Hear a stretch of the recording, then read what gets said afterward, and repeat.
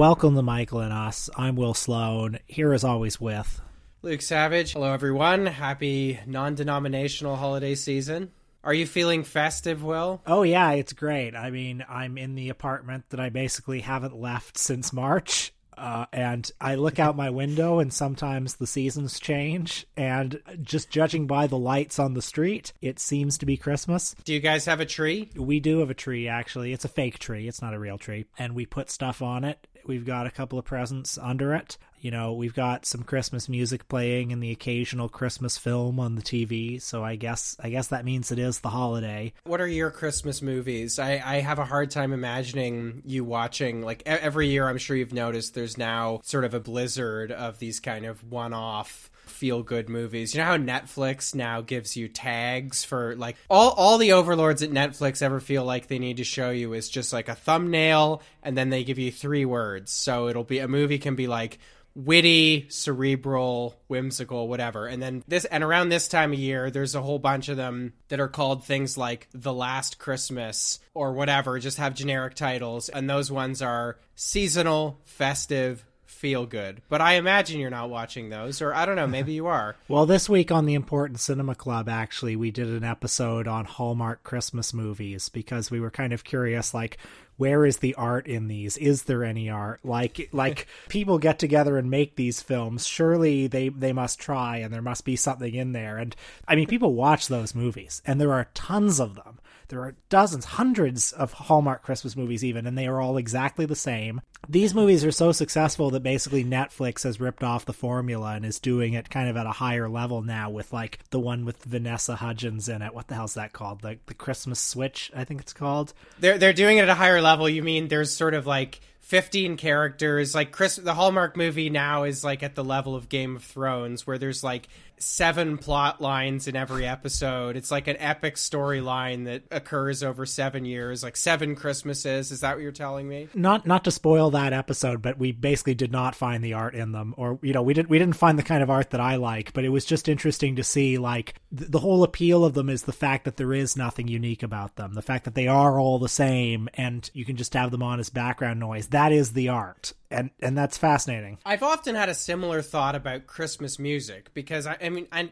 know this is like a cliched complaint, but something that bothers me every single year is that, you know, the Christmas music is so bad. I mean, I already hate the music that, like, anywhere where you might shop for anything, just all year round, there's generic music playing with like a very few exceptions. Like, there's a local wine rack in my neighborhood where, you know, the wine rack sucks. There's no good, the selection's terrible, but the employees at this particular one, they're always vibing and they just do their own music. And it's always great, even if the wine sucks. But, you know, most places you just get generic music, like music that sounds like it was recorded to serenade you while you're having a root canal, like that kind of thing. And at Christmas time or any kind of holiday season, it's especially bad. So I've often wondered, you know, who gets together to record these like soft rock covers of Jingle Bells and, you know, I Saw Mummy Kissing Santa Claus and that kind of stuff. Famous artists, people whose names you know, do those. I guess so. I mean, it completely eludes me. Although one thing I do like about this time of year is that amidst all the Christmas shopping, every store seems to be playing The Red Flag, which has always baffled me, but I like it. But getting back to Christmas movies, something I've noticed is like the Jim Carrey Grinch is always in the top 10 of Netflix.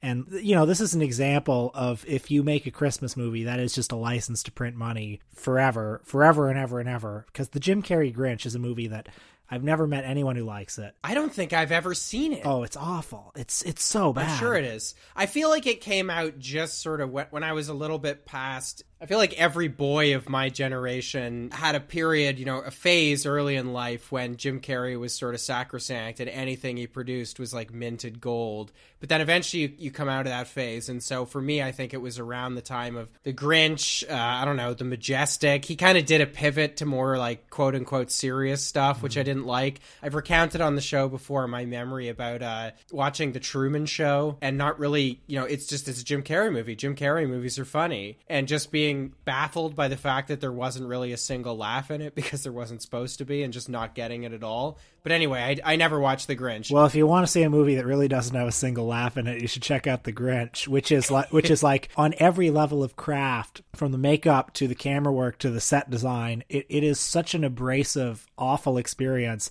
You know, experimental films like Paul Sherritt's Touching or Stan Brackage's The Act of Seeing with One's Own Eyes, movies that are meant to actively repulse the viewer, are not as repulsive as this film. And yet, by the way, this is the consensus as far as I know. I don't know anyone who likes this movie. I've traveled far and wide in my day, and I've never heard a kind word for it. And yet, every year, people are just clicking play on it and experiencing it all over again. But yeah, I don't know. Do you have Christmas movies? Do you have Christmas movies you like, or any Christmas cultural paraphernalia that you check out? I have to say, Christmas for me as an adult is kind of still a work in progress. And this year, it's you know, it's obviously hard to, you know, have a quote unquote real Christmas. You know, I'm going to be spending it with my girlfriend, but I can't see either of my parents, obviously. Yeah, this is for me. I realized the first year that I won't be seeing my family, which is, you know, it's been an unbroken 31-year streak that comes to a close this year, and I feel a little sad about it, I have to admit. Did you have rituals with your family? What would you guys do for Christmas? I don't know if we had rituals per se, but now that I think of it, rituals of a kind develop. I mean, you know, simple things just like decorating the Christmas tree and seeing the same ornaments year after year, or hearing the same holiday music.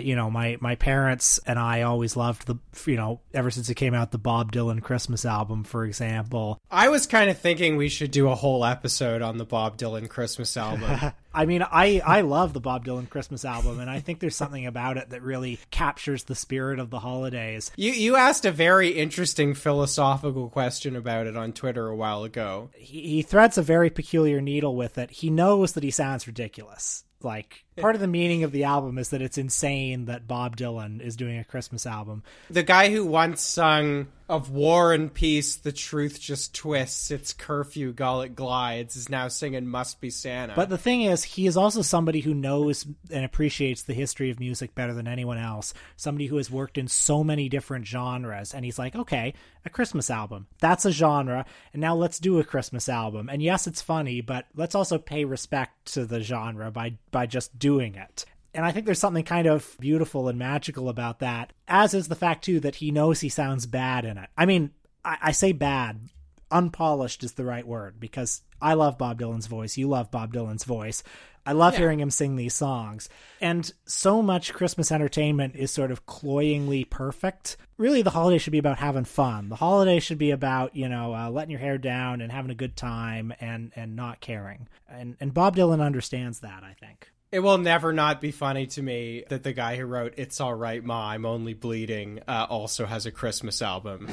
Who's got a beard that's long and white? Santa's got a beard that's long and white. Who comes round on special night? Santa comes round on special night. Special night, beard that's white.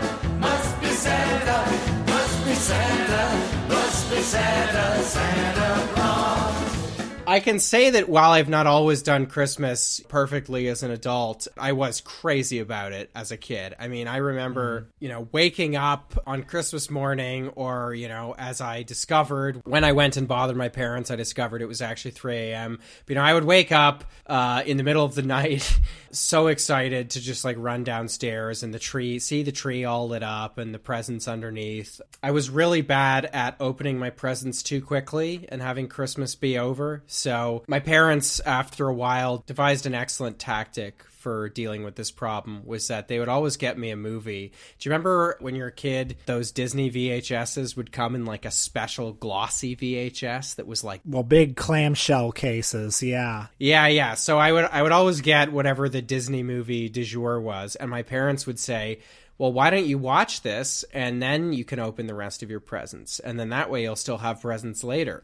So I don't know, I'd watch like Aladdin or whatever the one that year was, and then I would open whatever the big present was, which was, you know, usually like a Lego pirate ship or something. And then my dad would build it for me as I supervised. Well, I would just tear open the presents in like orgasmic fury. Before we get into the movie, I just want to talk about something I discovered on the internet this week. It was pointed out to me, and it's something that I think bridges the wild worlds of film and politics. A long time ago on this podcast, we talked about a movie called British Sounds, directed by Jean-Luc Godard and Jean-Pierre Gorin. You're going to tell us this is your Christmas movie? This is your go-to on Christmas Eve? No, I would probably rather watch Batman Returns, if I'm being honest. But a close second is British Sounds. By the way, this is not holiday related at all, but I just want to put it on the record for Michael and Us Nation. I thought you were going to try to do like a British Sounds as a Christmas movie, sort of like, you're going to do the art film version of the sort of Epic Bacon thing people started, 10 or 15 years ago, where they were like, did you know Die Hard is a Christmas movie? I remember, by the way, the very first time I saw somebody say that. I'm not gonna say who it was because it's somebody we both know, but I saw them tweet, and you'll laugh when I tell you, but I saw them tweet it, and I favorited the tweet because I thought, oh, that's clever. And little did I know that it was probably already out there in the ether. Anyway, who was it? It was I knew you'd laugh.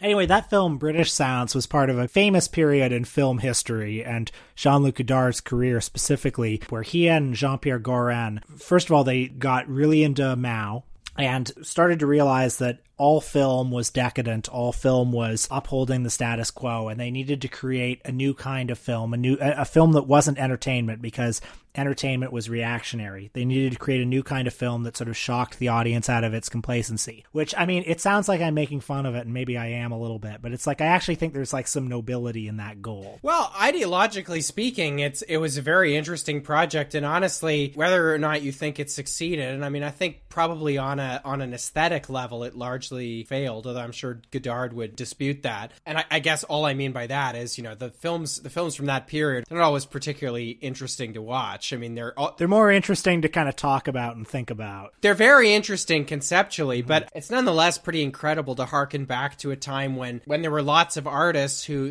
thought in those terms. Like, this can be a revolutionary medium. What can we do with the form of cinema to liberate it from its, bourgeois decadence? Anyway, that was a period that lasted from the early 70s to the mid 70s. Godard went on to continue his very storied career, eventually coming back to something resembling commercial narrative cinema. Jean-Pierre Gorin also continued working. They had a falling out. I don't think they've seen each other in a very long time. But I found out this week that until very recently, he taught in the film department at the University of California, San Diego. And I did not know this, but his Rate My Professor page is still up.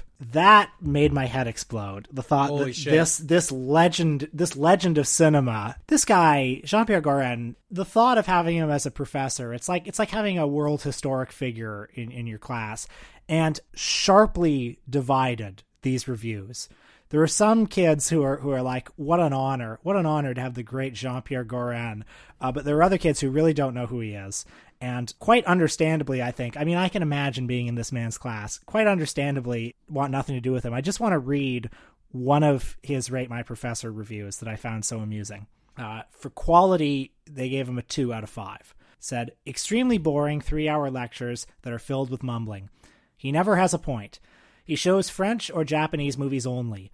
All the movies were oppressive towards women. The midterm is a 6-page paper, single-spaced, and final, 12 pages, double-spaced. The teacher is unprofessional. In the realm of the senses is something that you can expect to see in this class. I see every line of that, and I say, sign me the fuck up. I want in. That sounds like my kind of class. Oppressive to women in the realm of the senses? I fucking love that movie. Let's do it. There's another one who gives him 1.5 and says, I really did not like this class, not in all caps. JP is knowledgeable and passionate about films, but he constantly insults, quote, our generation, unquote, for being stupid and expects students to somehow magically understand everything. I've had upper divisions easier than this class. No final, but a 12-page paper analysis. Says it's graded on effort, but I beg to differ. Oh, a 12-page paper. I'm so sorry. But, Will, you're leaving out the most important part of Rate My Professor, which is that there's another rating, which is the Chili Peppers for how hot they are. What's his rating there? Sadly, that was taken out, but I think in lieu of that, maybe I'll leave my own rating, which is just a number of eggplant emojis in praise of Mr. Goran, and give him a 5.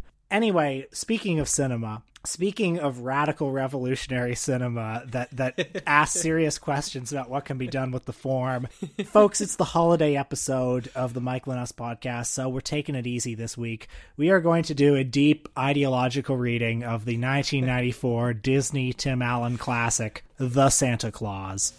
Hey, you! This Christmas, Scott Calvin's getting into the spirit the only way he can. Killed him! By accident. Hang on, because the greatest holiday adventure of all is here. You're the new Santa. What? You put on the suit, you're the big guy. Ah! Put on a little weight. Does this look like a little weight to you? Walt Disney Pictures presents Tim Allen. If we go straight on this road and we hit I-94... The Santa Claus. Rated PG. Starts Friday, November 11th at a theater near you. Well, you asked me before about, what are your Christmas movies? And I mean, I can't say I've seen this probably since about, 1998. But there were a few years in a row where this was a mainstay of Christmas for me. I mean, I watched it, without fail. I probably also watched it a lot, if I'm honest, outside the context of Christmas. Like, it was just a movie I liked watching. There's probably a little bit of trivia that we should get out of the way right off the top here. This is actually a movie, a lot of people don't know this, but it was filmed in the Greater Toronto area. So this is one that we Canadians can claim. It was all filmed in Oakville. I believe the reindeer were from the Metro Toronto Zoo, which is actually too appropriate because this is a film about divorce. And my parents actually informed me of their looming divorce after taking me to the Metro Toronto Zoo. And fittingly enough, this movie was brought to us by the Mother Corp, Disney Corporation. Tim Allen plays a typical American everyman, as connoted by the fact that he inexplicably has 2 first names. He's Scott Calvin. I guess the actual reason for Tim Allen having 2 first names in this movie is that the initials are SC. Would you believe I never registered that? Is there a gag made about that in this film? And I was looking at my phone. Yes, there's absolutely a gag. Now, I mean, what that says about your fastidiousness in preparing for this podcast is, well, it says nothing good. Because every one of these crapola films we watch, I do a close reading. I sit there, I make notes. You know what else I do? I torrent the movies, and by that I mean I acquire them legally through a paid streaming service. In this case, I watched it on the Disney Plus subscription that I definitely have. He's got fucking embroidered pajamas or shit, right? Something like that. But yes, Tim Allen has embroidered pajamas. They Right. absolutely make a gimmick out of this. I may have been looking at like Pornhub on the other window, so. I don't have any social media apps on my phone, so that way I sit there with a pen and paper. I watch every single second. It's a shame that that can't be said of both the hosts of the Michael and Us podcast. I mean, if you're trying to shame me for, letting my mind wander during the Santa Claus, it's not going to work, buddy. Well, the film teaches us that imagination is important. So who am I to attack you for this? Anyway, the film opens. We meet Tim Allen, who's playing, as I said, a man with 2 first names, Scott Calvin. He is a toy company executive. He's not a man who makes toys. He's not a toy maker.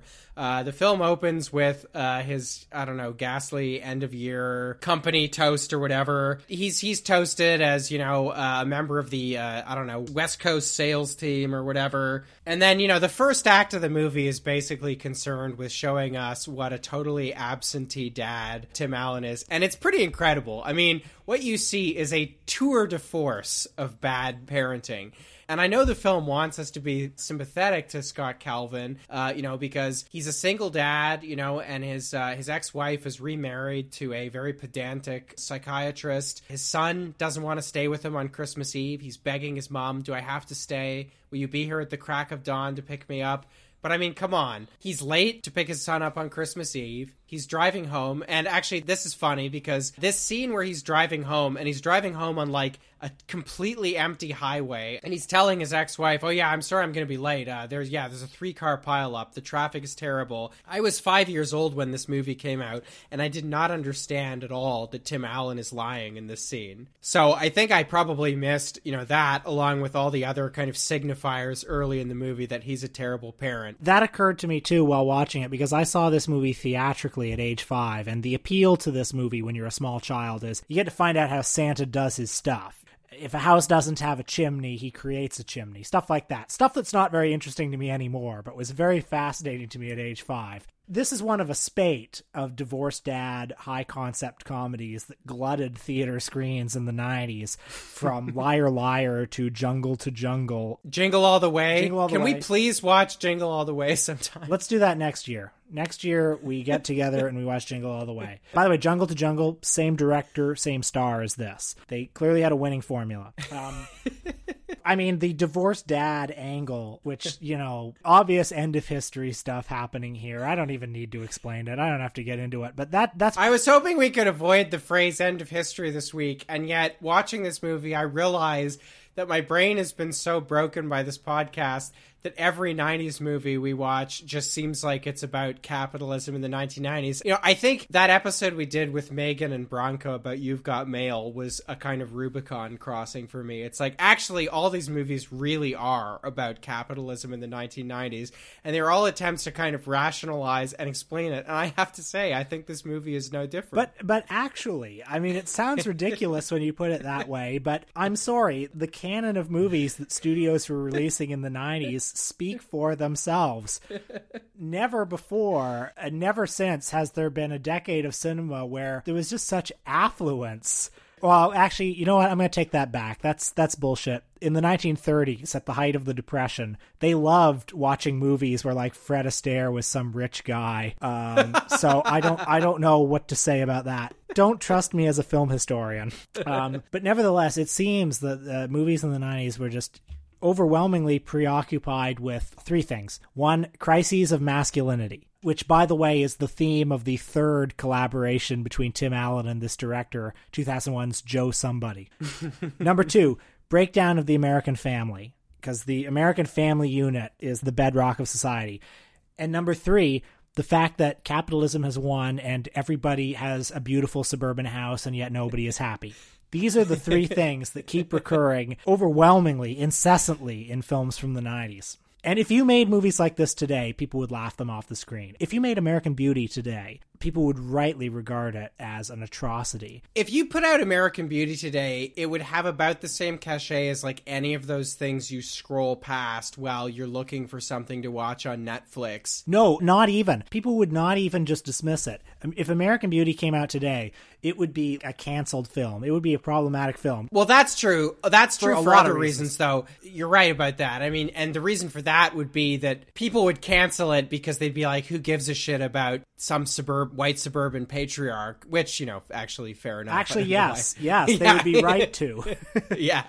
And also one who's like lusting after like his daughter's 16-year-old friend who at the end of the movie, when he doesn't have sex with her, you're supposed to regard that as the most heroic act you've ever seen.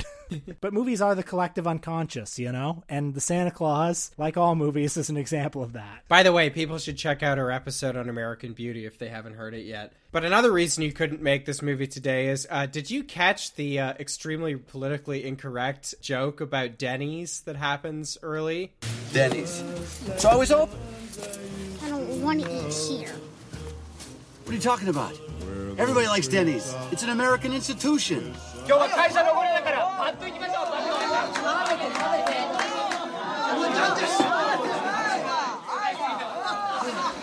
Are you with Hatsutashi? No. So having burnt the Christmas turkey, Scott Calvin takes his son out to get him a Christmas dinner. His initial choice is an Italian restaurant, which unfortunately it's closed.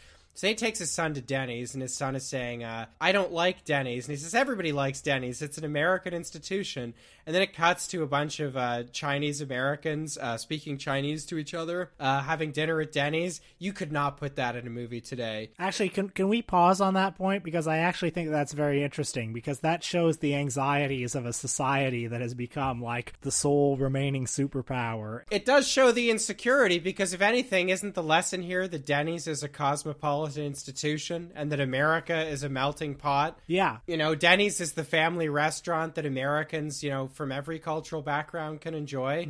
Very unfortunate that we have to have such a reactionary nationalist bent in this Tim Allen Santa Claus movie.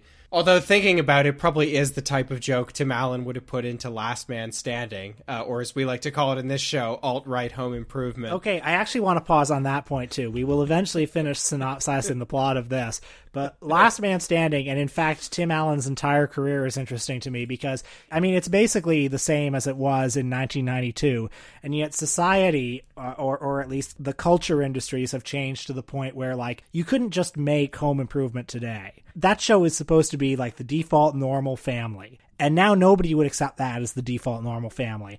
And so instead, when you make that show, you have to have like a chip on your shoulder and be like, yeah. Here's what a family looks like. This is the default family. Are you triggered? Yeah, right. I mean, it's like a typical plot on Last Man Standing is like Tim Allen finds out that there's like a teacher at his kid's school who wears a hijab and then he like protests it or something. In the 90s, when Tim Allen was doing stand-up, all his stand-up would just be about like, oh, women like this, but men like this. But now if you do that comedy, people frankly quite rightly object to it. And so now it has the edge of like, you know, contrarianism. Yeah, women are like this. What are you going to do about it, huh? Triggered? Right. It's like Reagan-Clinton era conservatism now like comes across as transgressive. So these guys can pretend like they're edgy. I know what microaggressions are. It's the latest liberal attack at free speech. And a lot of fun if you do them right. But actually, speaking of Home Improvement, just to take another Tim Allen digression here, one day we will absolutely do an episode on Home Improvement. There was a time a while ago, back when my colleague Bronco was still in the city, and Will and Bronco struck up a conversation about Home Improvement. And, you know, one of the surest signs that the enterprise of podcasting is fundamentally evil and noxious, came out of this exchange, because we're walking down the street. I think we're on our way to get, you know, wine or something.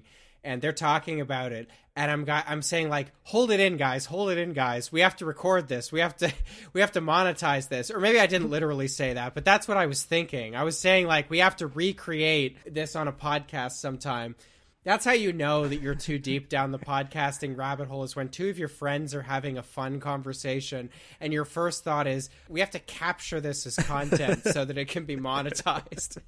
Anyway, turning back to the Santa Claus, in Act 1 of the movie, we get this tour de force of, you know, bad parenting. And, you know, having failed at dinner, having failed at everything, Scott Calvin decides to read his son a bedtime story, which is The Night Before Christmas. I should add here, you know, you said Tim Allen's the star of the film. I think the true star of this film is the child actor, who I think is now probably just a few years older than us, Eric Lloyd, who was in another film very dear to me growing up, Dunstan Checks In, which, I don't know, maybe we could do another episode on that. I watched that so many times as a kid. I mean, that's not seasonal, but it feels very festive to me. I mean, they check a monkey into a hotel. I mean, what do you want? That one features Pee Wee Herman as the exterminator, so I would be down to check that out. And Rupert Everett as the evil English patrician who abuses animals. Anyway, shortly after Scott Calvin reads his son Charlie The Night Before Christmas, we get into Act 2 of the movie. The tension here so far is concerned the fact that Scott Calvin, not particularly well liked by his son, and why would he be? He seems like he's a pretty bad dad. He's too busy being a corporate executive at the toy company to be very present in his son's life. And the new patriarch in his son's life is this guy called Neil,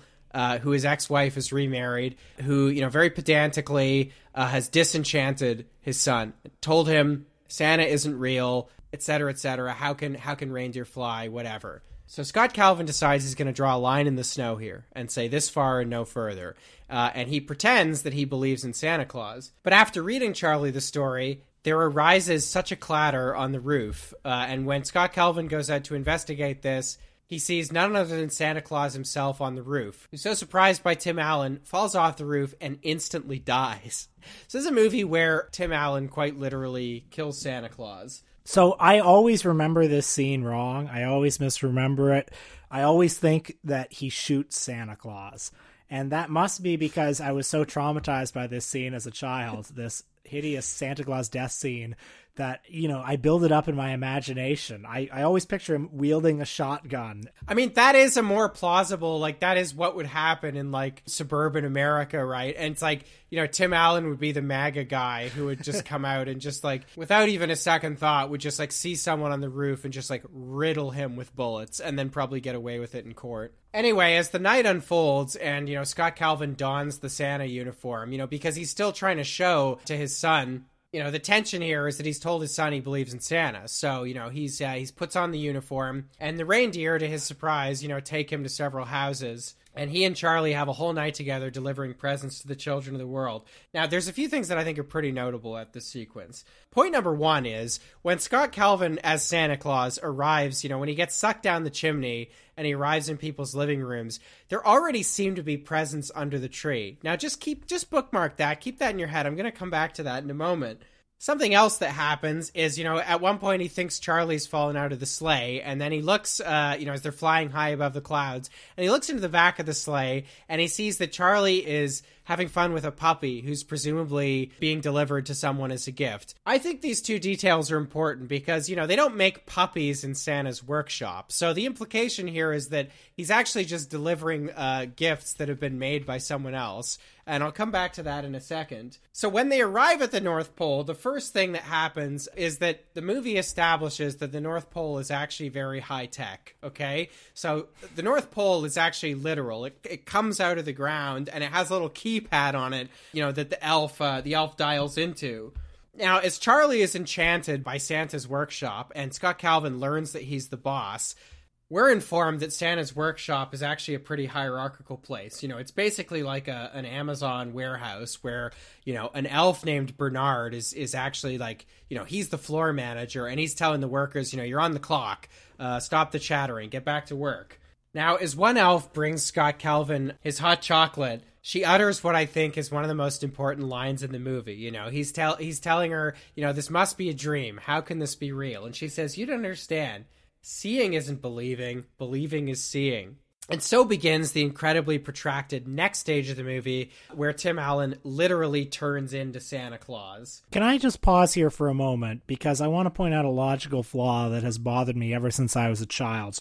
Judge Reinhold, Tim Allen, all the adults in the film, they don't believe that Santa Claus is real.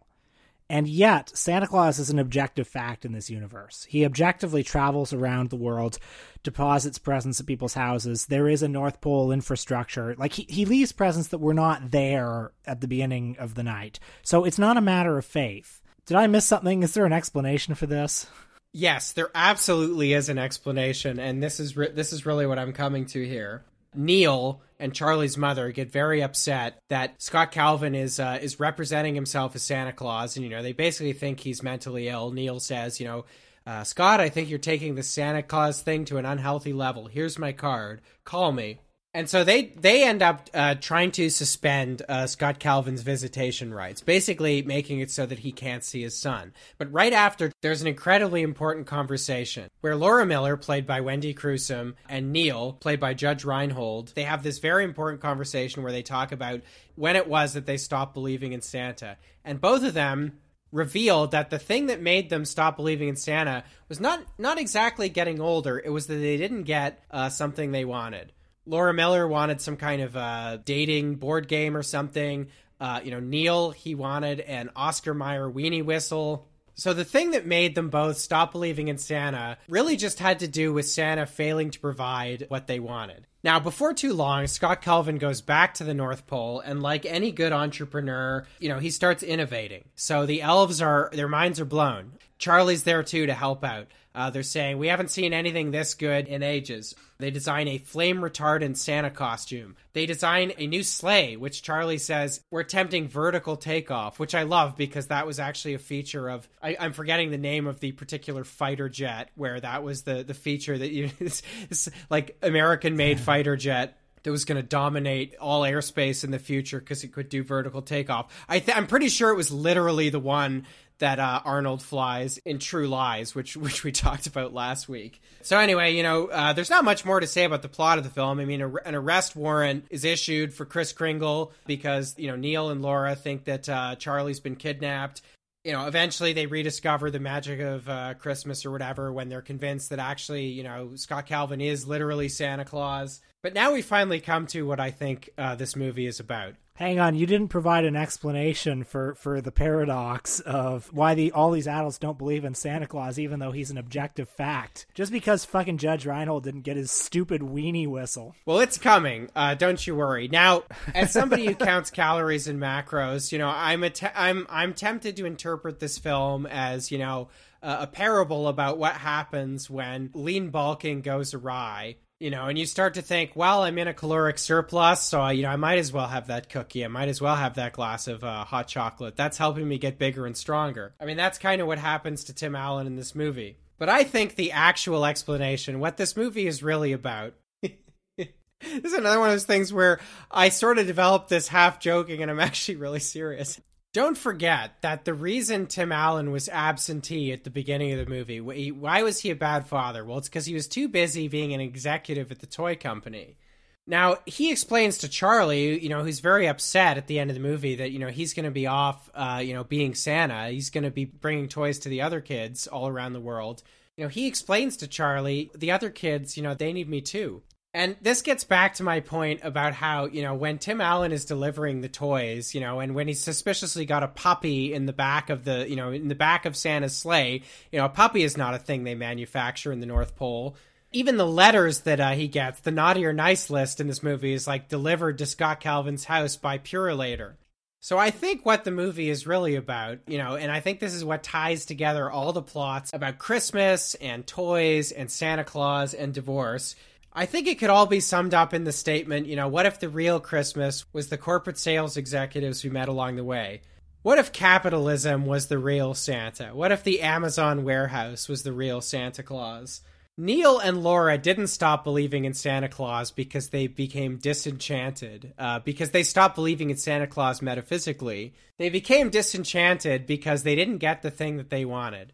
And like Jeff Bezos, Tim Allen shows up at Santa's workshop and he says, you know, we've got to innovate. The toy that, you know, his sales team is being celebrated for at the beginning is called something like Do It All For You, Dolly, or something like that. So what the film is saying is that the real magic of Christmas is getting the exact tailor-made consumer product that you want, delivered with absolute perfection, airdropped to your door by a team of private delivery people. You know, forget the postal service. Yeah, Santa's a scab in this movie, by the way, also. And is there exploitation going on in the workshop? Yeah, well, maybe. We're not really thinking about that. This is just too convenient. I gotta get my puppy. I gotta get, you know, all the seasons of Game of Thrones on Blu-ray delivered via the gig economy. That is the arc of the film in this movie. Tim Allen plays a toy executive who literally kills Santa Claus, but then it turns out that the toy executive was actually Santa Claus all along. Oh my God.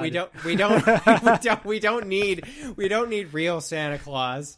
Now I really am joking, but, you know, in my incredibly, like, Michael and Us brained interpretation of this movie, you can also read the real Santa Claus, you know, the one that Tim Allen kills. You know, he represents... Jesus Christ. No, this is good. Keep going.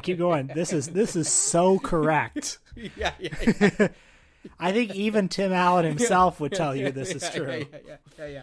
He represents a pre-1989 world, you know, a world of grand narratives of history, a world that still has, you know, Fuck yes. A world that is still a world that is still enchanted, where, you know, people think they can master history, they think they can master nature, and what the film is saying is, don't worry, the baton has been passed. All the grand narratives of history, you know, whether they come from Manitheism or dialectical materialism, Marxism, whatever, that's all over with. But don't worry, the baton has been passed to, you know, liberal democratic capitalism. Francis Fukuyama was right. History is over. The real Santa is Amazon. Well, as the right-wing member of the podcast, I disagree with your theory. I think the old Santa Claus represents God. Okay, can you develop that thesis a little bit for me? Well, it's very simple. Our postmodern society has destroyed God. Okay, you're actually kind of winning me over to that one now. Well, I have to say, I was pretty convinced of my own take on the movie, but you're kind of persuading me. Tim Allen with the Santa Claus issuing an early foray against the scourge of postmodern neo-Marxism. Now watch this drive.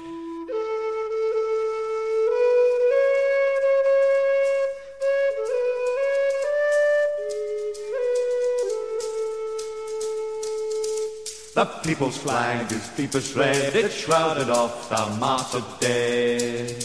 And ere the limbs grew stiff and cold, their heart's blood died in every fold. Then raised the scarlet standard high, beneath its folds we'll live and die. Though cowards flinch and traitors sneer, we'll keep the red flag flying here.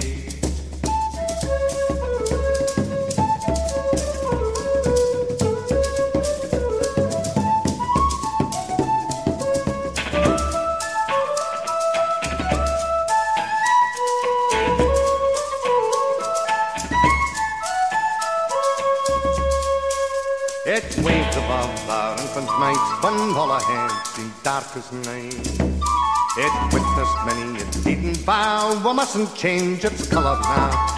Raise the scarlet standard high, beneath its folds we'll live and die. Though cowards flinch and traitors sneer, we'll keep the red flag flying here. It well recalls the triumphs past, it gives the hope of peace at last. The banner bright, the symbol plain of human right and human gain. Raise the scarlet standard high, beneath its folds we'll live and die. Though cowards flinch and traitors sneer, we'll keep the red flag flying here.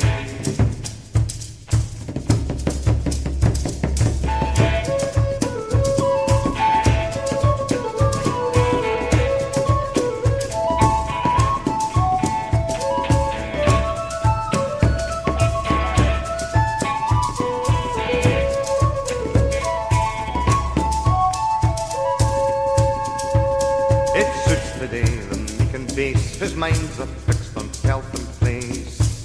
The cringe beneath the rich man's frown and haul that sacred emblem down. Raise the scarlet standard high, beneath its folds we'll live and die. Though cowards flinch and traitors sneer, we'll keep the red flag flying here. With heads uncovered, swear we all to bear it onward till we fall.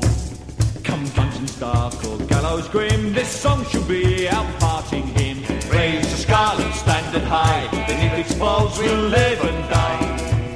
Though cowards flinch and traitors sneer, we'll keep the red flag flying here.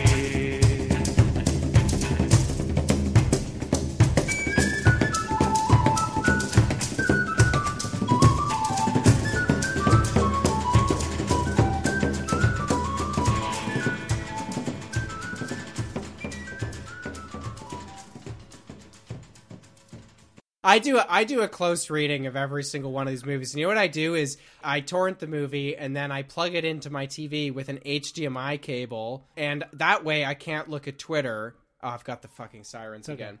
Hang on. They're coming to arrest me because I pirated the movie.